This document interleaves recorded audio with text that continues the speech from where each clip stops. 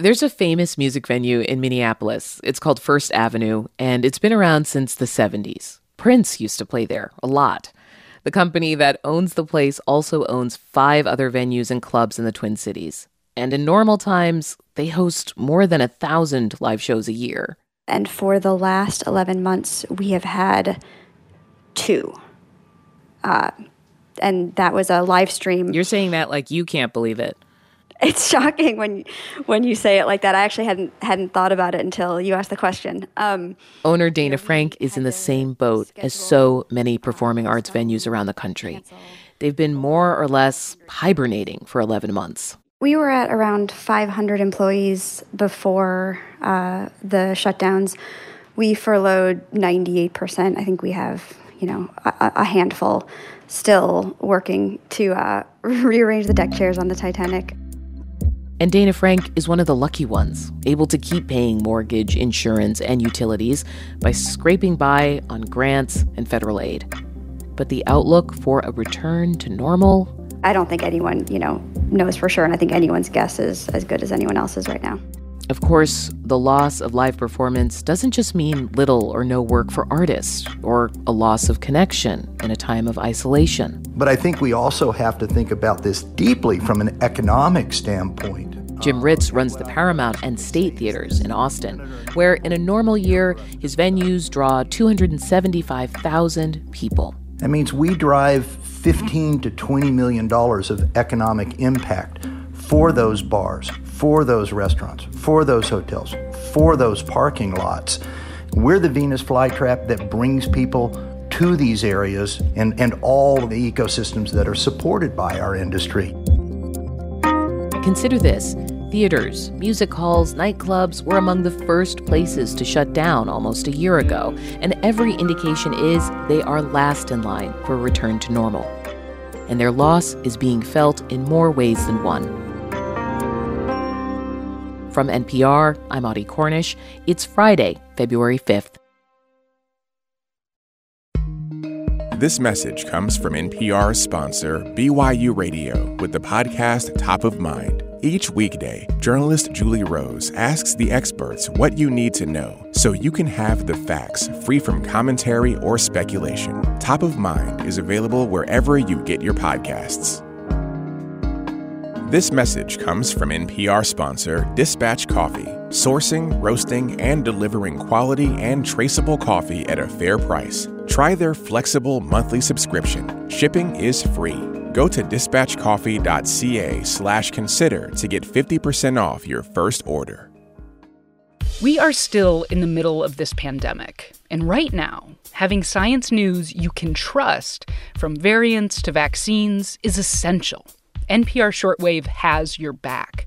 About 10 minutes every weekday, listen and subscribe to Shortwave, the daily science podcast from NPR. It's Consider This from NPR. Back at the start of the pandemic, Zoe Keating sat down to crunch the numbers. And last year, 2019, live concerts were half of my income. Keating's a cellist. She performs original compositions using computers and electronic looping to create work that sounds like this.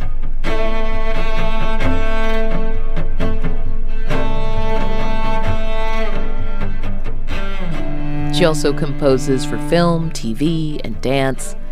And she wasn't feeling too worried last spring. I don't know if I ever panicked.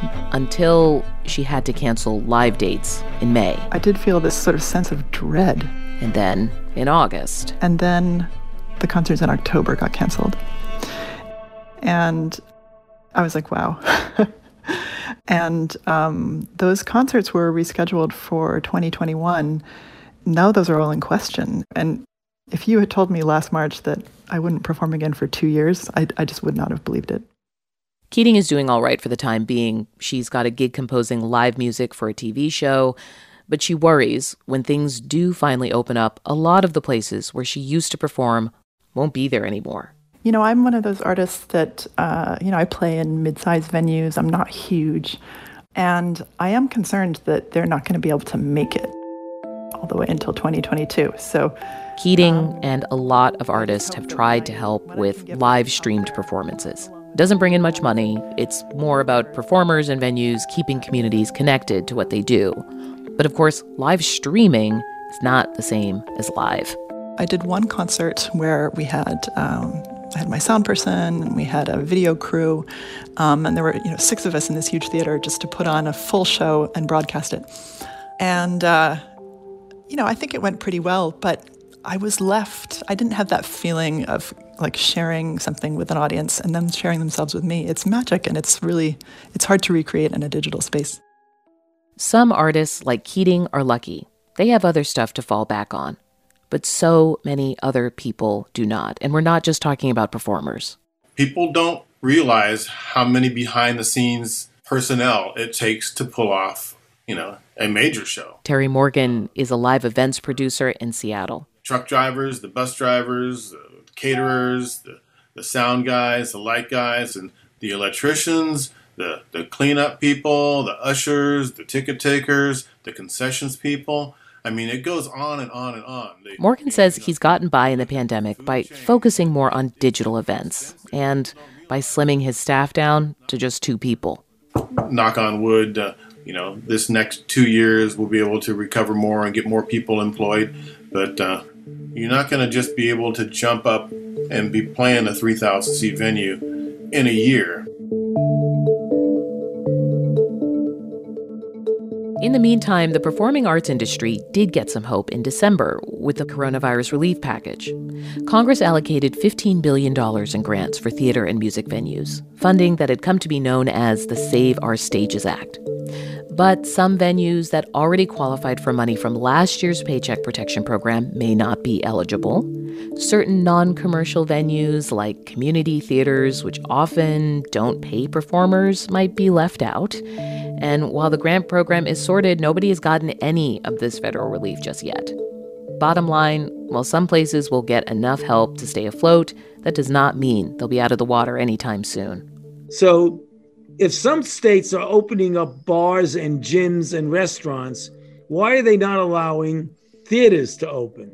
Dr. Anthony Fauci was the keynote speaker last month for an all-virtual conference of a national group called the Association of Performing Arts Professionals. An industry study shared by that group found that as of July 2020, more than half of the national performing arts workforce was out of work. So Fauci, speaking at this conference, was asked why in many states businesses and churches have been allowed to reopen in some form, while theaters have been kept closed or at highly limited capacity.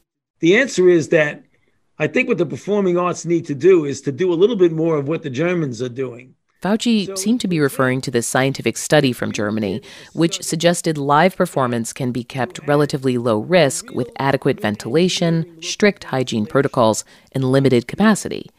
But that was just one study. Fauci suggested there should be more like it, but didn't offer any specifics. He also suggested theaters look into air filtering technology. There are these HEPA filters that they have in the planes, It seemed pretty clear. Fauci couldn't offer any specific solutions, just friendly advice. I bought a couple for my own house. It was like $49 on Amazon.com. It was not a big deal. I think if you get an industrial size one, it may cost several hundreds of dollars.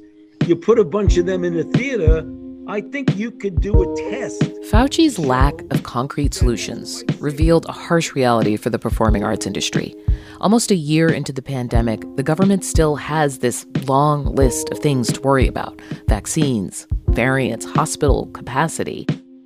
Figuring out how people can safely return to live venues is not exactly near the top of the list.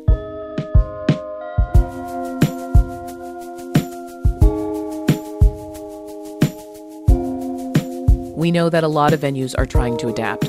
A recent industry survey found that in 2021, nearly half of U.S. venue operators plan to offer performances outdoors or at alternative sites. We also know that if and when more restrictions are limited, it's not going to happen all at once. Mask use, social distancing, and limited capacity are all likely until at least the fall, maybe longer. But the way the gears of the performing arts economy fit together, they're not exactly designed to turn slowly. I spoke about why with 2 of the venue runners you heard from earlier, Jim Ritz in Austin and Dana Frank in Minneapolis. One of the the extra challenges that our industry has is that we are, hyper-local small businesses, mom and pop venues, but we rely on a national network of touring artists, an entire ecosystem. And so, at First Avenue, we rely about 80% on touring artists, and they need 20 to 25 dates in order to pay for their tour. And so, just opening up Minnesota doesn't really help us that much. We need 100% of the country to be open up at 100% capacity in order to get our industry, back fully on its feet. Jim, does this feel like a hiccup for the industry, or does this feel like lasting change, lasting damage? I'm giving you a lot of options there. Yeah, I appreciate that. I would say this feels like a major coronary event. One of the problems of the bands who are touring, and it's just following on what Dana was saying, is they need for there to be consistent regulations in each of the adjoining states. If they're coming and doing a Southwest tour, they need Oklahoma and Arkansas and Texas and New Mexico and Louisiana to have some semblance of the same kind of regulations, because coming in and being able to play 25% capacity in Texas, but, maybe it's 50% somewhere else. It's very hard for them to build and for us to build a business model. Yeah, I think, so much of it is due to the unpredictability. I think everybody, because of just the great expense that it costs to put up a tour, is waiting, for the vaccine and for the rollout of 100% capacity of 100% of the country. When do you expect that you can be making bookings for full capacity crowds again? The billion-dollar question. I'll go first. I think everybody is hoping for something outdoors this summer, some partial capacity or some way to make it work. And we're certainly praying for back to full capacity as soon as close to Labor Day as possible. We're forecasting and looking at our bookings that are starting to happen for us. Same thing, sometime just after Labor Day. We're hopeful. We don't know where patrons' heads are going to be at that point in time, which is why having the opportunity to work on these kinds of protocols become really important, because I think they will still remain in place even when we reopen.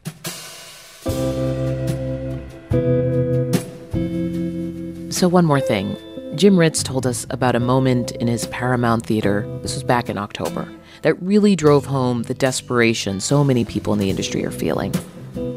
Love is a burning thing. He was standing in the balcony, watching singer Ruthie Foster and her band do this blues rendition of Ring of Fire by Johnny Cash.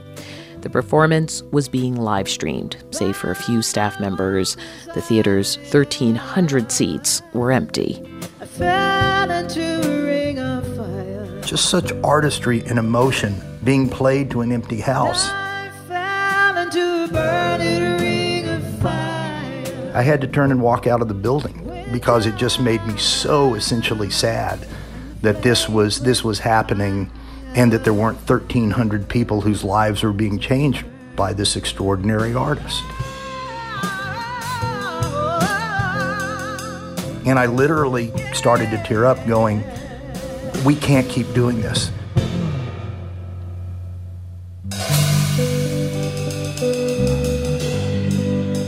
Thanks to Jim Ritz and the Paramount Theater in Austin for sharing the audio of that performance with us. You're listening to Consider This from NPR. Thank you. I'm Audie Cornish.